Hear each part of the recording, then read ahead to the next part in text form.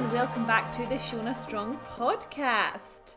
How the hell are we? It's August the 4th as I start recording it. I probably won't upload this for a couple of days because I get a few thoughts in my noggin and then I re-record bits and then I record more and next thing it's a week down the line. But here we are on the 4th of August. Last week when I uploaded my podcast, about an hour after I clicked upload, it was announced by Nicola Sturgeon, our First Minister of Scotland, that gyms weren't going to open until halfway through September in Scotland. And I think I'd said that I was starting to lift heavier in preparation for getting back in the gym using barbells. And then that all went tits up. But guys, we don't get negative over here in the Shona Strong family. If you're listening to me, we're all about keeping our chins up, adapting and overcoming, which is what we did. I'm talking about myself, is what I did when lockdown happened. So I am doubling down on my lockdown goals. There's no point getting miserable or giving up or getting angry or annoyed. There's nothing that will do. That will literally bring no value to our lives, complaining and moaning about it. So yeah, I'm doubling down on my lockdown goals. When I entered lockdown, I was like, right, okay, I am going to get amazing at body weight stuff. I'm going to get really super flexible. I invested in a gymnastics coach and I've been working with him. Shout out Chris, love you. No, in a purely platonic sense, love you, just in case Sarah's listening as well.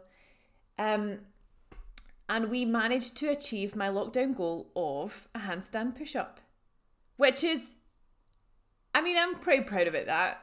I was really proud of myself. But my next goal that I'm going to achieve in the next 6 weeks is the splits. I'm a yoga teacher that can't do the splits, therefore I have not yet reached spiritual enlightenment. So that is my goal, to get the splits, and I will achieve it. Guys, anything can be achieved in 6 weeks. 6 weeks is a long time. And do you know what? If you focused your energy and efforts towards achieving something a little bit every single day, I guarantee if you don't get there in 6 weeks, you will be a ball hair away from achieving it. Now, a ball hair is a unit of measurement and it means very, very, very close. So check in with me in 6 weeks' time. I will have the splits, okay? My whole goal behind getting the splits is because I actually want to be a drag queen. And I'm not even joking. I said that to Paul recently. And he's like, Shona, you don't have to be a drag queen. Well, I pretty much already am, okay? I'm already a drag queen. But I want to perform like a drag queen. And I once saw this video of a drag queen jumping out of a bus, a double-decker red bus, like a London bus, and landing in the splits. And everyone who was watching was shooketh. And I want to make you all shook. So I want to jump out a bus and land in the splits and not injure myself. And if that, ladies and gentlemen, isn't functional fitness, then I don't know what is.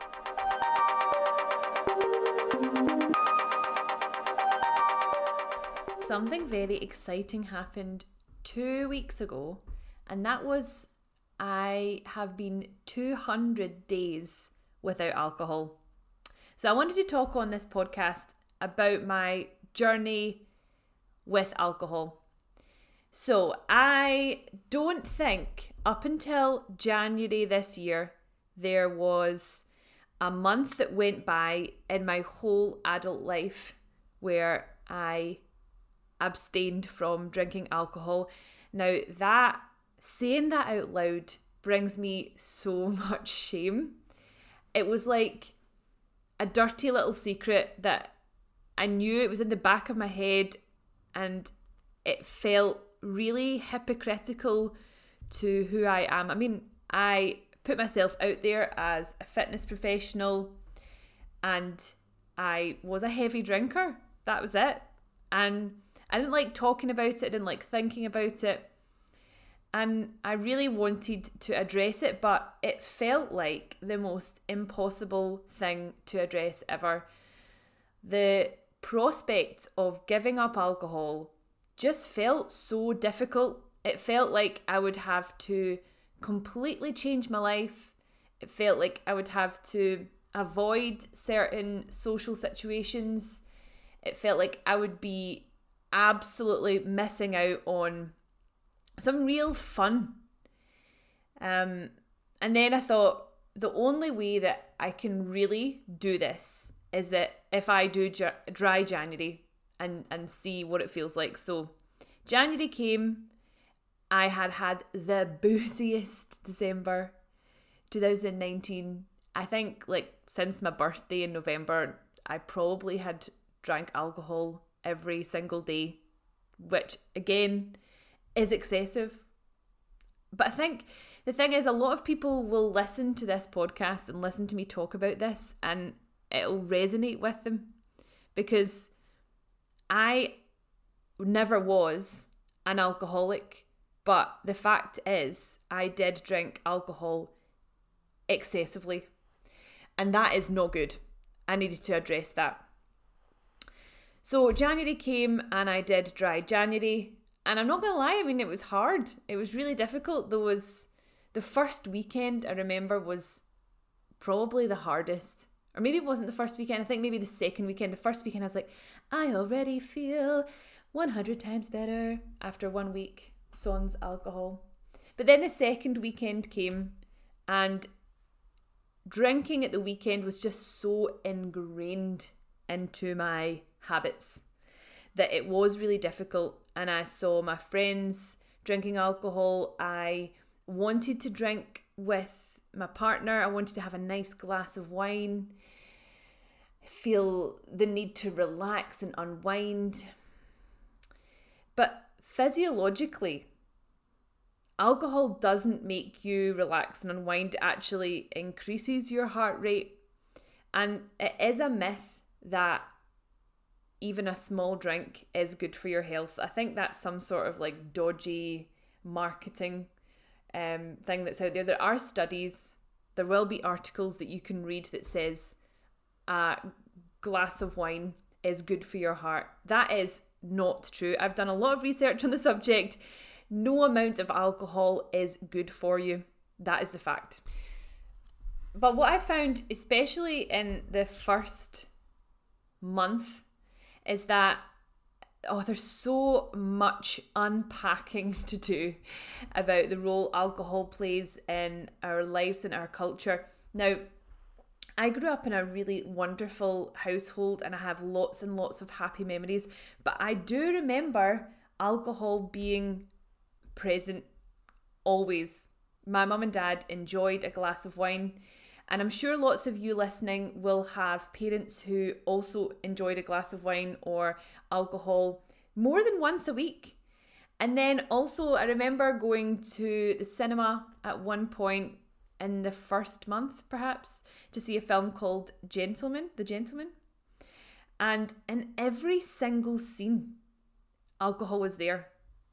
And it's properly glamorized. It's cool. It's in a glass with ice. It's clinking. It's so intoxicating and inviting. And in one scene, the characters drink something like, there's two guys, Hugh Grant and this other guy, and they drink something like 2 or 3 bottles of whiskey in the space of an evening, and they can still talk. So it's just so unrealistic. Like, alcohol is portrayed as being something that is always in our lives. It's also portrayed as being better than it actually is, because if you had 3 bottles of whiskey in the space of a night, you would be like violently ill, and if you weren't, there's a problem there. And it just feels like it's so wrapped up in part of our culture that if you don't drink, you're kind of outside of the norm. Another thing that made me want to give up alcohol is that my goal was to feel like an athlete every day. I'd signed up for nutrition coaching with Emma Story Gordon, which is how we met. And I absolutely credit her with me not drinking alcohol anymore, because I wanted to feel like an athlete every day. And I was training every day. I was eating really well. And those things felt like they were making me feel like an athlete. But drinking alcohol was the complete opposite behaviour. And there's something about you connecting your identity with something. So, for example, I want to be an athlete. And then you recreating the behaviours that you think suit being an athlete. I think James Clear talks about that in his book, Atomic Habits. So, I wanted to be an athlete, and drinking alcohol is something that an athlete doesn't do. So then I felt like it was easier to just remind myself every day that my goal was to be an athlete. So we got to January. I completed dry January, and I decided that I wanted to keep going. The second time when I found that alcohol or giving up alcohol was challenging was that I went on a holiday in February to Paris, and I'd been doing so well up until then and that I hadn't missed it at all. But I did find that I missed it when I was in Paris, because when you go on holiday, that's like an activity that you do, isn't it? Like, yeah, you'll do your sightseeing during the day, you'll go to the Louvre, you'll visit museums. But then, like, in the evening, you go out for dinner, you go out for drinks, you go to bars, restaurants, and also, like, Paris and France is so famous for its wine. So, yeah, I did find that quite difficult as well. It felt odd, that trip to Paris, but to be fair, I think that was also because that was literally the week before the whole of Europe went into lockdown, and Paris that weekend was also going into lockdown while we were there, which was very odd and very scary. So I think we'll put that down to that, with a little tiny bit of the alcohol thing as well. So I have been on this journey of sobriety, and now we are 200 days down. I've made it to August, and it feels now like calling it sobriety is possibly not the direction that I want to go in, because I was talking with Emma recently, and she always relates things to her clients adhering to their training and nutrition. And she talks about imperfect action. I think that's what she talks about. Anyway, it's the idea that you don't have to be perfect, but you do have to be consistent. And that if I get to 200 days alcohol free, so say you had someone who was a proper alcoholic, or someone who was trying to not smoke again. Say they get to 2 years and they haven't smoked a cigarette, and then they have one cigarette. They might feel that 2 years goes down the pan because they're back at day one, and then they might be like, oh well, that's me, a smoker again, because you're so focused on the 2 year spell. Like I've collected 2 years smoking free. But if you don't think about it like that, and think about it like, well, okay, I've had one cigarette in 2 years, and then you continue to not smoke, then that's still an achievement. That's still a massive improvement on where you were before, which was obviously a heavy smoker or a heavy drinker. So I think now I am on a journey of moderation rather than a journey of sobriety. And I don't want you to listen to this podcast and be where I was in November, December 2019 and think, oh, well, maybe I need to have a journey of moderation. I do think that my journey of sobriety was absolutely crucial to me finding the place of moderation. I needed to not drink alcohol for a long time in order to learn the role that it plays in my life and to learn who I am as a person, because honestly, I can say right now that giving up alcohol for this time has been the best thing that I've ever done for myself. Like, I truly feel at age 31 that I have learned so much about myself just from giving up alcohol. It is a lie that you tell yourself that you need it to have fun.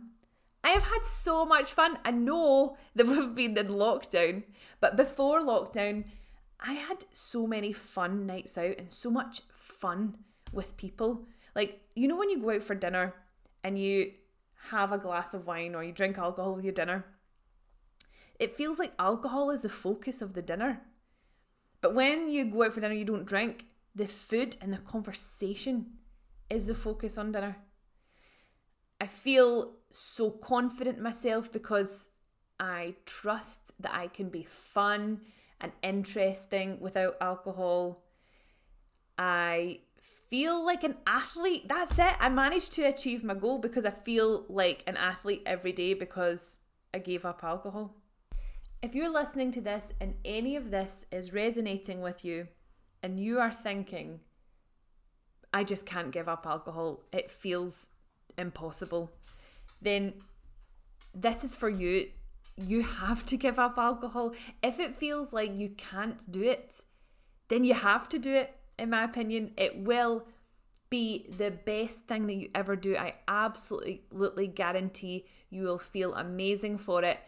And don't think that you'll be losing by giving it up. Just think of what you'll be gaining. You'll be gaining your weekends. You'll have no hangovers. You'll feel full of energy. You'll sleep better. You'll feel better about yourself. You never have to worry about that guilt. What have I done?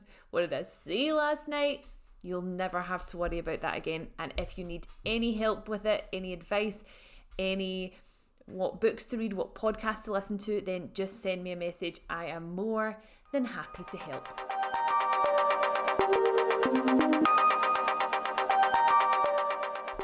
So the other day, I ironically called someone low vibration because I was just playing that wanky yoga teacher fantasy. But it reminded me of my yoga teacher training. Did I mention that I did it in India a year and a half ago, January 2019? We had a lecture as part of that from one of the teacher trainers, and it was on low vibration and high vibration. Now, if I describe to you, if I Google high and low vibration, here we go, I'll just read it out. High vibration is linked to positivity, love, compassion, and peacefulness. In contrast, low vibration is linked to fear, anxiety, sadness, and depression. The higher your vibration, the more authentic you are and more capable you'll be of tuning into what you really want and then manifesting it in the world. I think this is just a bit wanky, okay? This whole low and high vibration, because you can't help if you're feeling fear, anxiety, sadness, and depression. You can't help that. It's quite like high and low vibration. It's quite ableist. Do you know what I mean? Like, if you're suffering from mental health problems, then you can't really do anything about that apart from get help. But blaming yourself for your low vibration isn't going to be a solution. But anyway, I just wanted to talk about the memory of this lecture because it was quite funny. So to picture the scene, this yoga teacher was what you would call a stereotypical yoga teacher. She was quite young, in her early 20s, white. She had white girl dreads, which, I mean, you're not meant to judge as a yoga teacher, but I don't think you should have white girl dreads. And she was in all shades of neutral, baggy pants. I think she had a crocheted cardigan on.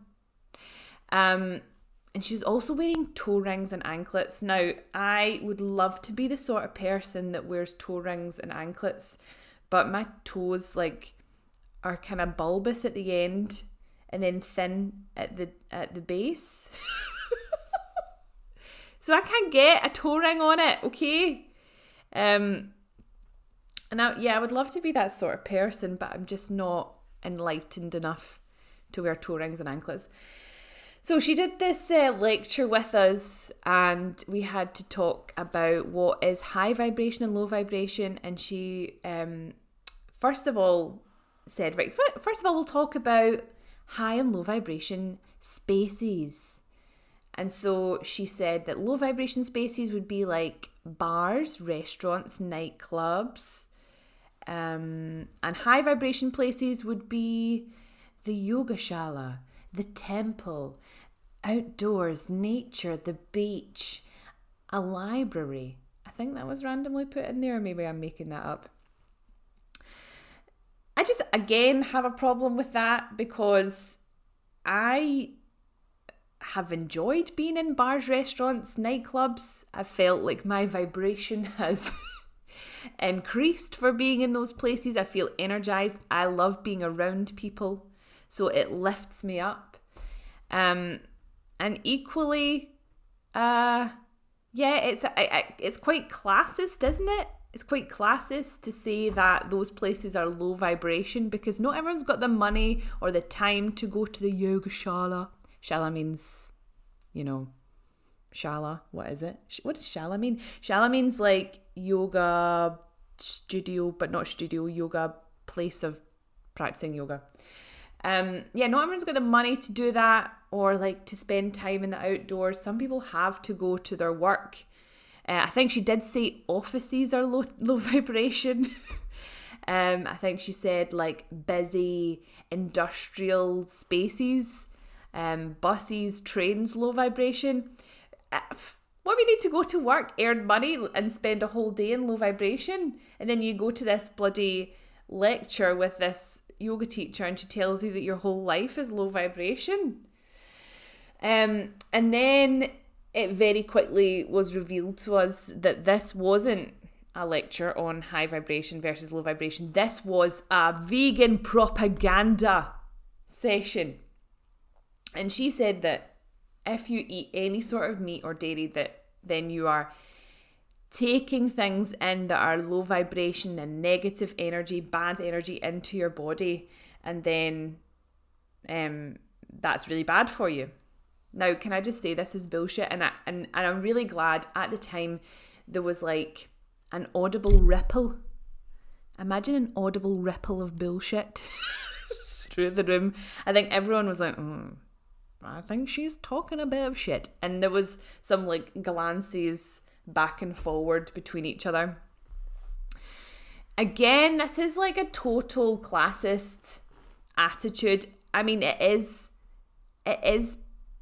true that people that practice veganism or are able to practice veganism, are vegans, are from higher or better, I don't know, socioeconomic backgrounds. They have more money, basically. It's expensive to be a vegan.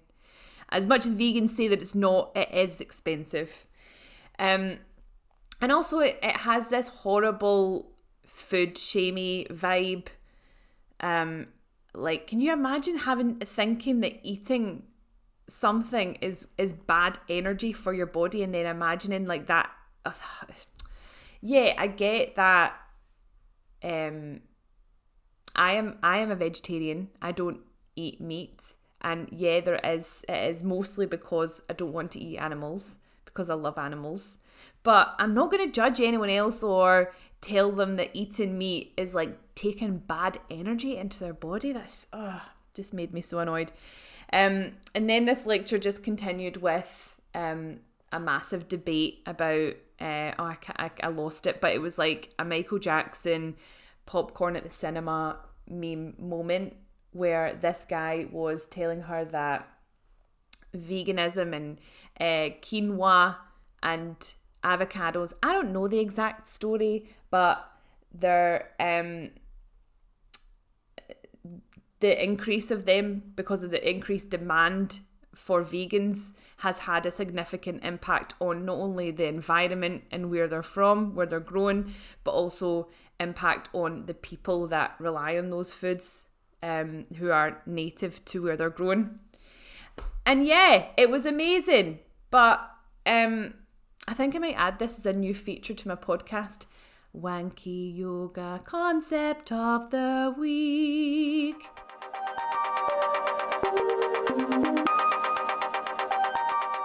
So one of my clients asked me this week what macros I'm on. And I just wanted to talk a bit about my own diet, you know? So I don't actually track macros. Ah! Scream! And I haven't tracked macros for a very long time. I don't enjoy it. I feel like I'm attached to my phone already quite a lot because of my work, and I don't want to be attached to my phone anymore. But also I have tracked macros before this for years. Like, I'm not kidding. Years and years. So one thing about tracking macros, and what is wonderful about tracking macros, is that it educates you so much on what's in food. And I kind of tend to eat the same things a lot. I eat a lot of vegetables, but I tend to make the same meals. I tend to get the same things in my diet on a weekly basis. I don't eat the same thing every day, but I tend to eat the same thing every week, if you know what I mean. And one way that I can stick to what I'm trying to achieve, so I'm not necessarily trying to lose fat at the moment. I'm just trying to maintain my body. I am also wanting to continue building muscle. But more over and above that, my goal is to fuel myself for my training, feel like an athlete every day, and also love my body, love food, and just love life. So the way that I'm achieving that is through intuitive eating. And I didn't realize that what I was doing for a very long time was intuitive eating. I was focusing on getting protein in my diet 3 or 4 times a day. So whether that's through my meals or through a snack. I was also focusing on getting about 800 grams of vegetables and fruit in a day. I did a challenge at the start of lockdown where I had to get 800 grams, and I've just stuck to that. I feel like that's it just means that I focus on getting in loads of vitamins and minerals, and it keeps me full as well. And another rule, because it is a rule, I like rules, that I implement in my diet is intermittent fasting. And again, it wasn't something that I was consciously doing. You might have heard of intermittent fasting, but all it really is doing is partitioning your food in a certain way, or timing your food, timing your eating in a certain way that means that you don't eat for a bit. So there's loads and loads of ways that you can intermittent fast. You can do what I'm doing. So I only eat fruit and a protein shake before 12 o'clock. So it's not technically fasting, really, because I'm still eating. And then I stop eating at 8 o'clock at night. And the reason behind that is because if I eat any later than that, then I feel like it disturbs my sleep. So I like to finish at 8 o'clock, and I like to have a nice full tummy when I sleep. So my biggest meal tends to be like either my lunch or my dinner, because obviously I don't eat before 12 o'clock. Or I eat fruit and a protein shake. And this really works for me because it's just a way of maintaining my calories without really even thinking about it. And because I've tracked calories for such a long time, I've tracked macros, I'm really good at knowing how, like, portion sizes and weighing out foods. I'm really good at knowing, like, how to do that without having to weigh and measure. But that really does just take time, and I would say that's thanks to me tracking for years and years. But the holy grail of your relationship with food really being positive, I would say, is intuitive eating. And it does take a lot of work. And I have definitely, just like most of you listening, been through spells where I didn't have a good relationship with food. I felt I have dieted, I have restricted my calories, I have had problems with binge eating. But intuitive eating is really the best thing for me right now, and I feel like I've got an amazing relationship with food. I really enjoy it. And something that one of my clients said to me the other day, and this really resonated with me, is that she felt that because she is able to include things that she enjoys in her diet, because she follows a flexible dieting approach and she is tracking macros, because she is able to include things that she enjoys, when she's offered food that she enjoys, like say she's at the office and offered like cake or biscuits or something, she doesn't feel the need to take it because it's going to be in her diet somewhere else. And it's not like, oh, I'm so restricted, or I feel that I need to have that because I'm not allowed it. She totally is 100% allowed it, because I don't believe that any food is good or bad. Food is food. Food is all high vibration. So there we go. No, I don't track macros at the moment. I would say if I had to estimate the amount of calories, I'm probably on around 2,000 calories a day, but I'm not entirely sure, and it probably does vary from day to day. And I just make sure that I don't restrict myself, but also make sure that I am still doing tons of activity, getting my steps in, and my steps average probably are about 13 to 15,000 a day.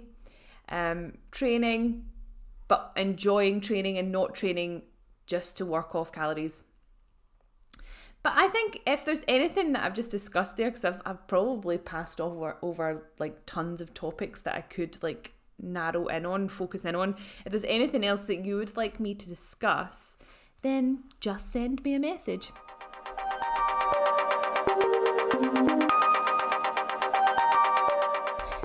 Before I stop recording, I wanted to tell you about a dream that I had the other night, because I feel like this dream will tell you a lot about me as a person, and I can't get this dream out of my head because it was just so bizarre. And I really do believe that you have dreams because something that's going on in your life, and I haven't quite worked out what it is that's going on in my life right now, but here we are. So I'll tell you the dream. So in this dream world, we were still in lockdown, and there's this girl that I follow on Instagram who runs a wedding magazine, right? That's all I know about her. Anyway, she's like a blogger. So basically what happened was this girl was facilitating a band, right? Facilitating was a key word because that was the word that she used in the dream and the word that was in my head waking up. So she was facilitating a band. And facilitating, what I mean is that she wasn't in the band, but she was like managing the band. She was putting it all together. And the band was like a sort of wedding-y type band. Obviously, she is like a rock and roll bride type person. So, and the band had lots of members in it. And she was just talking about this on Instagram. Bear in mind, I don't know this person. She has a lot of followers. I just follow her because I like her page and stuff. So in the dream, I reached out to her and said, "Hi, my name's Shona. I see you're putting a band together. I'm going to join the band and play tambourine." Right? I don't play, in real life, I don't play tambourine. I have played it before and it is really fun. But I'm not particularly talented at the tambourine. But what stood out to me in my post-dream analysis was how I was so entitled, just told her that I was going to join the band and play tambourine. Anyway, because we're still in lockdown, the band was going to perform over Zoom. And the people that were in the band already all were like knew each other and were in the same area. So they were going to be performing on Zoom on one square. And then how it's going to work was I was going to be in a second square on Zoom just playing the tambourine. And then everyone else was just going to be watching these two squares. Okay? Got me? Anyway, so we came to our performance. We played the first song and I was just playing the tambourine, right? So I was just like having a great time, banging my tambourine, playing along. And then the first song finished and I was like, oh, that was really fun. We've still got 14 songs left to play, but I'm going to take a quick break. Why is it that you do things like that in dreams? Like, obviously in real life, I would have played all 15 songs in the tambourine. I mean, my wrist would have hurt, but I would have kept going. But I just took a small break.